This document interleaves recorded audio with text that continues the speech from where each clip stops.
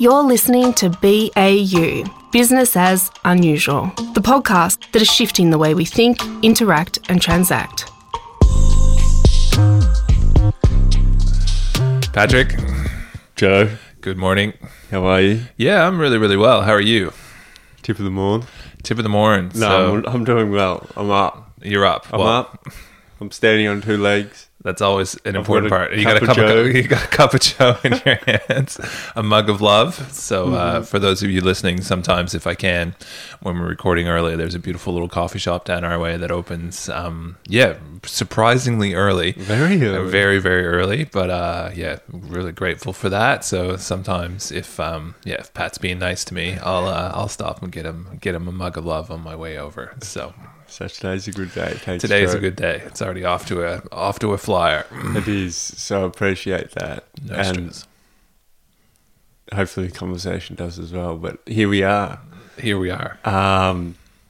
Off the back of last week, we feel like we're going to catapult into what happens when you get through muck and when you start sort of realising where you really are, and then when you want to look forward to something from that spot, from that place where your gumboots aren't moving very well.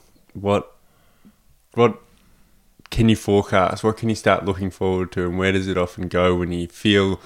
Because last week, for people who are just jumping in now, we were chatting a lot about disasters, whether it's a war or whether it's a natural disaster, and how that can galvanise a community, but also how it can destroy communities, and where that leaves you. And we left last week in muck. We did, yeah, physically as well as metaphorically in some respects. Yeah, exactly. So, and then the question is then, where does it leave you, and where can you go from there? Is there hope within there, and what role does hope play in these ways without it sounding sort of very superficial? You can be hopeful for a better world. We were confronted last week with the onslaught of disaster by disaster by disaster, getting through action into a climate environment that's changing. Absolutely. And I think humans, we have an optimism bias. I think that's one thing. So when you look at even now, kind of like 10 days on from the actual kind of flood events in New South Wales, is that yes, it's really, really difficult, but there's also there's hope inside those communities, and it's really through the actions that they've taken themselves. And I think a lot of staying stuck is about lack of momentum, right? And I think what we were touching on last time is kind of where people get left often is that there's no kind of perceived way through it, and it almost seems insurmountable. And I think we've all been there, whether you're working on a project, whether you're kind of doing something around the house, or whether you're kind of trying to tackle a university degree, or, trying to change the world. I think one of the key things to me about hope is having a big picture in terms of this is where I want to head, but keeping your frame on that really, really small. And what I've noticed in the language, at least coming out of places like Lismore, is that people are starting to take those small steps. And in those small steps, I think they feel a sense of momentum, and through connection to one another, they start to feel hopeful that there's actually a way to not necessarily rebuild what was there, but to actually find a new way of existing. For sure. I was reading something, I hate to take this as sport off the back of that, but I was reading something about hope and where hope plays, because I feel that sometimes hope sounds off the back of these disasters, a bit Star Warsy. Yeah, it just sounds a bit, cool, let's be hopeful. But there is a strategy piece to hope in terms of actually, if you don't sort of dream futures that you want to live, they're never going to come into existence. Correct. And sort of in a narrative structure, if you don't have that hope personally, organisationally, it's never going to drive you to that future that you want. So you got to be hopeful and project and forecast a hopeful future to be able to get there, but then work backwards to how do you get there. But then be unrealistic around if things change, to not let that lose momentum. I think that's such a strong point you said with that muck. And I can definitely relate to that around losing momentum, I think is such a big thing. But sometimes that loss of momentum is an opportunity to really forecast big, or forecast more truthfully to where you want to go. And look around and see what opportunities there are for you to live that life, I suppose, or to do that thing as an organisation. Yep. Yeah, and I mean, just building that out. I think, you know, the narrative of hope is really interesting, Pat, and, you know, like your point there on that. Oftentimes, people. So momentum is really, really important. I would always argue in terms of working towards something. But the first step in doing that is actually kind of the reassessment of where do you actually want to be. And even in that, I think there's kind of people can reestablish their own narrative around where they actually want to head. But if you look kind of, you know, like for example in politics, which, you know, most election campaigns speak to hope at some level in terms of you know, of varying degrees. There's a way to paint a picture of a future that is going to be created through collective action, and I think communities also then at a smaller scale have to continually do that. I think it's, you know, often where hope comes from is kind of the social contract that actually exists between people, right? So even if you're not feeling particularly hopeful, if you're in a community that has kind of a quite clear set of this is how we act, this is what we're trying to do, and this is how we're going to get through this, or there might be certain characters in that community that kind of really step up and lead in that moment. And I think it's, you know, true and real leadership is in those moments. It's about actually, it's not about kind of giving clarity. Often it's actually about little steps that actually establish hope, right? So however you view that, I think it's, you know, like you see that time and time again around, you know, people call it resilience, but really what it is kind of authentic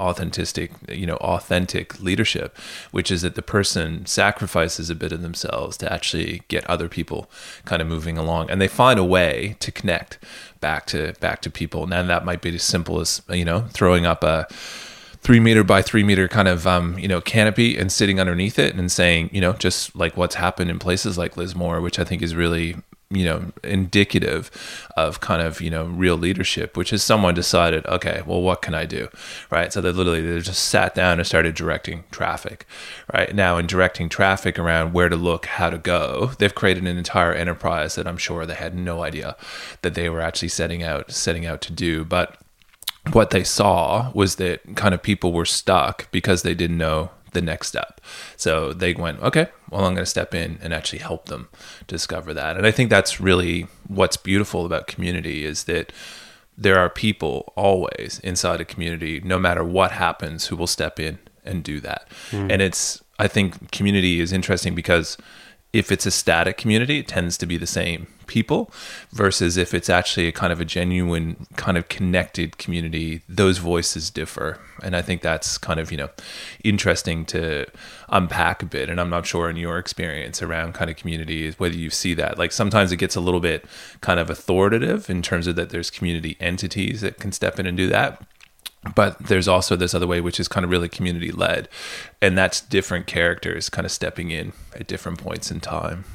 For sure. And I think even in those static communities, there are those community-led characters who really actually carry the spirit of that organisation. But yeah, when it's fully community-led, there's something so beautiful there. And there is always people stepping in and finding that. It is a complete different sort of flow structure to that community. And often adversity is sort of really lets the cream rise in those scenarios and lets people really shine and have their moment, and lets those pure actions really speak 1,000 words, like that person directing traffic and what that really means. And to people, a simple action is so powerful there in Lismore at the moment. Whereas something like that where we're living right now doesn't have the same resonance. Do you know what I mean? I do. Yeah. So it's when those moments happen is, I think people are very vulnerable, but are very open and understanding and very thankful of other people taking time to really help others. Whereas I think in a community where everyone's quite like their pockets are full of cash, or, you know, everyone's feeling pretty comfortable, they might feel like it's a Christian brotherhood or a Christian sisterhood coming around and trying to put the word of Christ on them, sort of thing. Do you know what I mean? Like there's that reserve, which is sad. Yeah, it is. It is. I didn't mean to take it that way. No. I know where you're trying to get to, though. I know where you're trying to get to, which is, I think the thing that happens in those communities is that they tend to kind of be a bit more, what I would say is kind of, you're saying reserved, I would say a bit more gated or just disconnected in that the kind of the simple fact of kind of interaction tends not to happen around all of that sort of stuff. And it's simple things like kind of, there's always in everything, there's people who volunteer their time to kind of actually help run the sports team, or there's people who volunteer to kind of work across the, in air quotes, like this emergency services in a community. It tends to be a bit more rural than it is necessarily kind of urban. But I think the thing that happens regardless, and I mean you see this time and time again through your work, is that there is always people who actually hold the fabric of that place together. Yeah. And it kind of doesn't matter, but those people tend to, at sometimes I think what I kind of think is one of the most hopeful things you can ever see is when you see those types of people who broadly everyone knows in a community and kind of be like, well, of course everyone knows Pat, right? In terms of in the community, but it's when those people kind of have stuff happen to them, and then what the rest of the community does in response, I always kind of, find incredibly uplifting in terms of, just the sheer kind of, they've been so altruistic through their lives, never asked for anything. But then when kind of, the stuff happens to them, it's like the community cannot do enough to support them. And I think it's, coming back to what I said before, like, and what you're pointing to is that it's a social contract, and there's a difference in more reserved communities than there is in kind of more connected communities. I think the social contract is more on show, less hidden. You're listening to BAU, Business as Unusual, the podcast that is shifting the way we think, interact and transact. Your hosts, Patrick Beggs of Per Production, a production house that works with organisations to create media that strengthens culture and communicates that culture to the world. And Joe Rogers, CEO of The Contenders, a brand agency famous for crafting brands which deliver results for those who work for them, shop for them, and support them. For more information, head to baupod.co. And if you find this podcast insightful, please help us by telling a friend and rating us on iTunes. Thank you. Now back to our conversations.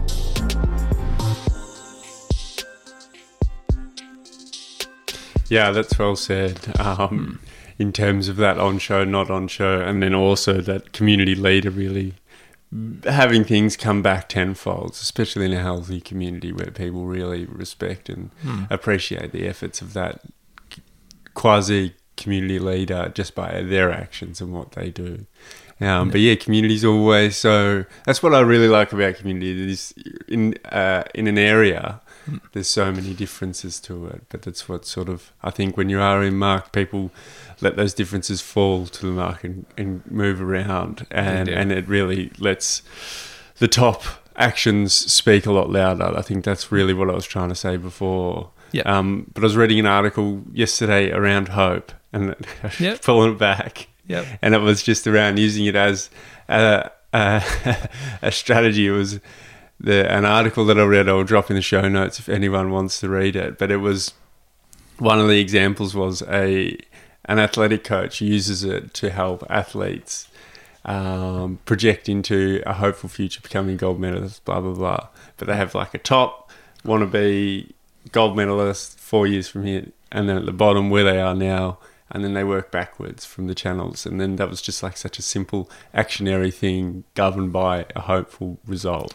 And such a simple strategy, but that was sort of building an actionable story to where they want to go from now 4 years ahead. And that's the power of narrative, right? So even self-narrative, most whether they've succeeded in the Olympics or they've succeeded in other aspects of life, however that manifests for them, it's about the story that they actually create for themselves in terms of, and stories are, they're kind of, they're a road and they're kind of a picture of where you want to get to, but then the path to there is often kind of winding. Exactly. But I think by being able to kind of see the connection to how does this good or bad influence that, I would argue is the central tenet of what hope or optimism, however you want to frame it, and being connected to a brighter future actually is about. So, and you can take that in any way. You can take that through, like climate. So, we want to get to a certain spot where kind of we're carbon neutral. Now, you can argue that if you look at that kind of at a meta picture, you just wouldn't get out of bed, right? You just wait for the rain to come. But if you kind of look at it and go, okay, well, one, to get there, what are the pathways I can take towards that, and others actually start to take it. It's collective action. And I think, that's, I guess, maybe a better way of saying it than momentum, is that there's a sense, at least it's a society or a community level, those little things all add up to all of a sudden you get to these kind of points of realization where you're like, oh, holy cow, right? We've actually here. But I think there's a sense, and it often goes unspoken in communities about where we're trying to get to, right? And like you see this in like school communities, for example, right? So everyone there broadly wants their kids to be educated well, become good people, and have the basis of set up for what they want to do in their lives. But that's not what you speak about, right? It's kind of that's almost implicit. That's where you hold. Yeah, it's kind of everyone holds that together, but then everyone in their own little way is helping to make steps towards that. And then you kind of have these moments where, it could be the kids are at a competition, or it could be that they stand up in front of the school community and start to talk about their learning experience. And then you kind of have like, wow, like this is, everyone's pushed this to a point where it actually becomes real. And I think that's kind of the sense of, what hope is that you're hoping for that type of outcome, but it's implicit. And I often, I think those are the best things in life. And it is the basis of optimism, is that it's these little things will create this. But if you don't have that bigger picture in mind, it's very difficult to stay optimistic. It is. And I think that you said it earlier in the piece, is that hope is not only optimistic but builds resilience, and that winding path speaks to that. And I think at an individual level it's really important, but at the moment at an organizational level, especially as people are so isolated still in their work environment, still living through a screen without sort of that, without it being too Disneyland, it has to have a story of hope for an organisation, especially certain organisations that are value-based. Otherwise, retention of people in terms of workers, and then also just a sense of cohesion in terms of pushing for something. But then for people to feel something bigger than they are, I think that is I don't know, from my experience of interacting with the world, that is just across the board at the moment. Yeah. Everyone feels like 2021 was tough, but geez, what is 2022? Really? You skim the news and you're like, whoa. Yeah, the 20s aren't exactly... I'll take 2021 nearly. Yeah, where's the Great Gatsby when you need it, eh? What happened to the Roaring 20s? It's more like we're getting just pounded. Yeah, so if we take it to the surf, but I think that is as all leaders, whether it's in the community, whether it's organisations, like people really need to be careful how they hold that narrative. It can't be all stardust. No. It has to have grit, but it has to contain and carry hope somewhere in there. And for an organisation to understand what that hope is for their employees, and then also for their staff, their community, and then also for the people who exist within it and are housed and served, I think is a powerful place for value add for orgs to be able to push forward. But have to be careful with how that feels. It has to be a genuine push. But definitely. There's moments like we're sitting in a real T intersection, whether we're going to act on climate, whether we're going to actually push for policy, whether we're going to agitate a little bit. And that's always the friction point at organisational level. Like, where are you sitting on that spectrum of agitator? But I think people are, I guess just building that out and then kind of, posing the question back, is that I would argue people are taking action, right? So I think there's a lot of stuff that goes on against kind of, people broadly know this is a problem, but then kind of it's, what we spoke about last week is that people's context is only based on their own experience broadly.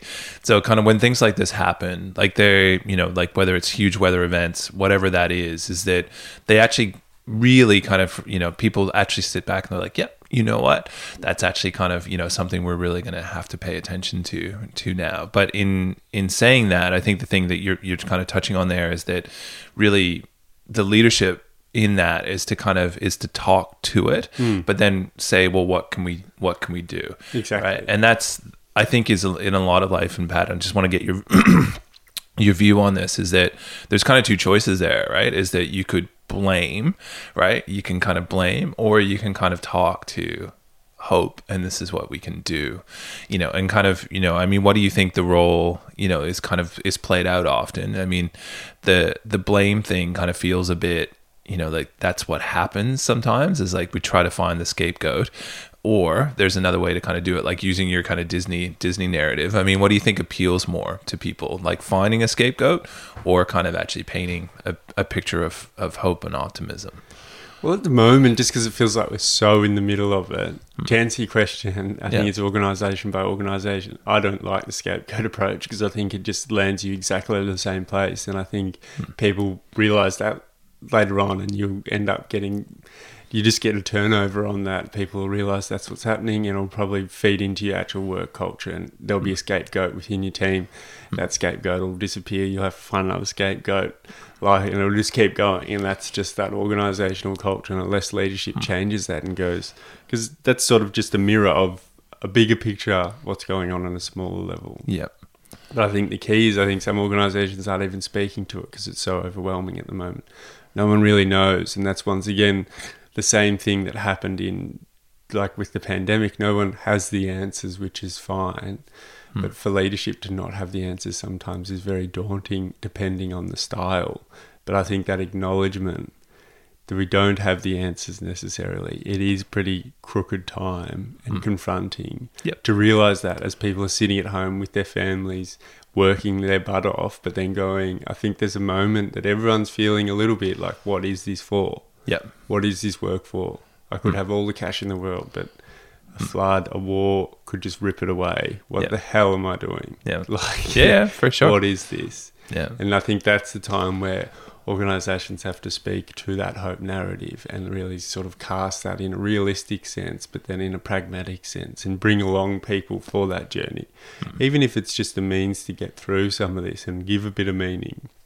Because it's so easy to throw the hands up and say it is meaningless. And that's when mental health, so many different factors get impacted For sure. At a huge level. And that's where, at a broad perspective in society, like work culture plays a big part, because people spend a lot of their life working. And that's a real opportunity to once again value add, but also like add as a culture, like add to the broader context. What are we going to do? How can we actually action that, and how does it sit in with our narrative as an organisation, and where do we play with that? But speak to it. Please speak to it. But without getting a ScoMo picture at the front of the floods. Yep. So it's an art. Yep. Yeah. No, well said. Yeah. Well said. Cool.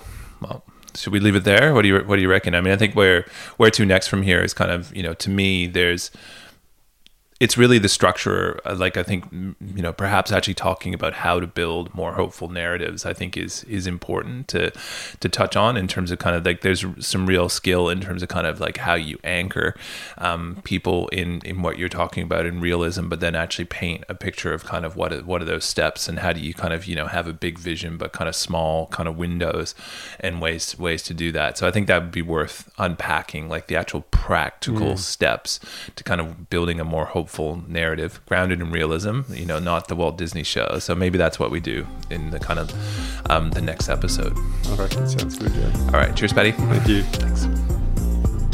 Thank you for listening to BAU Business as Unusual.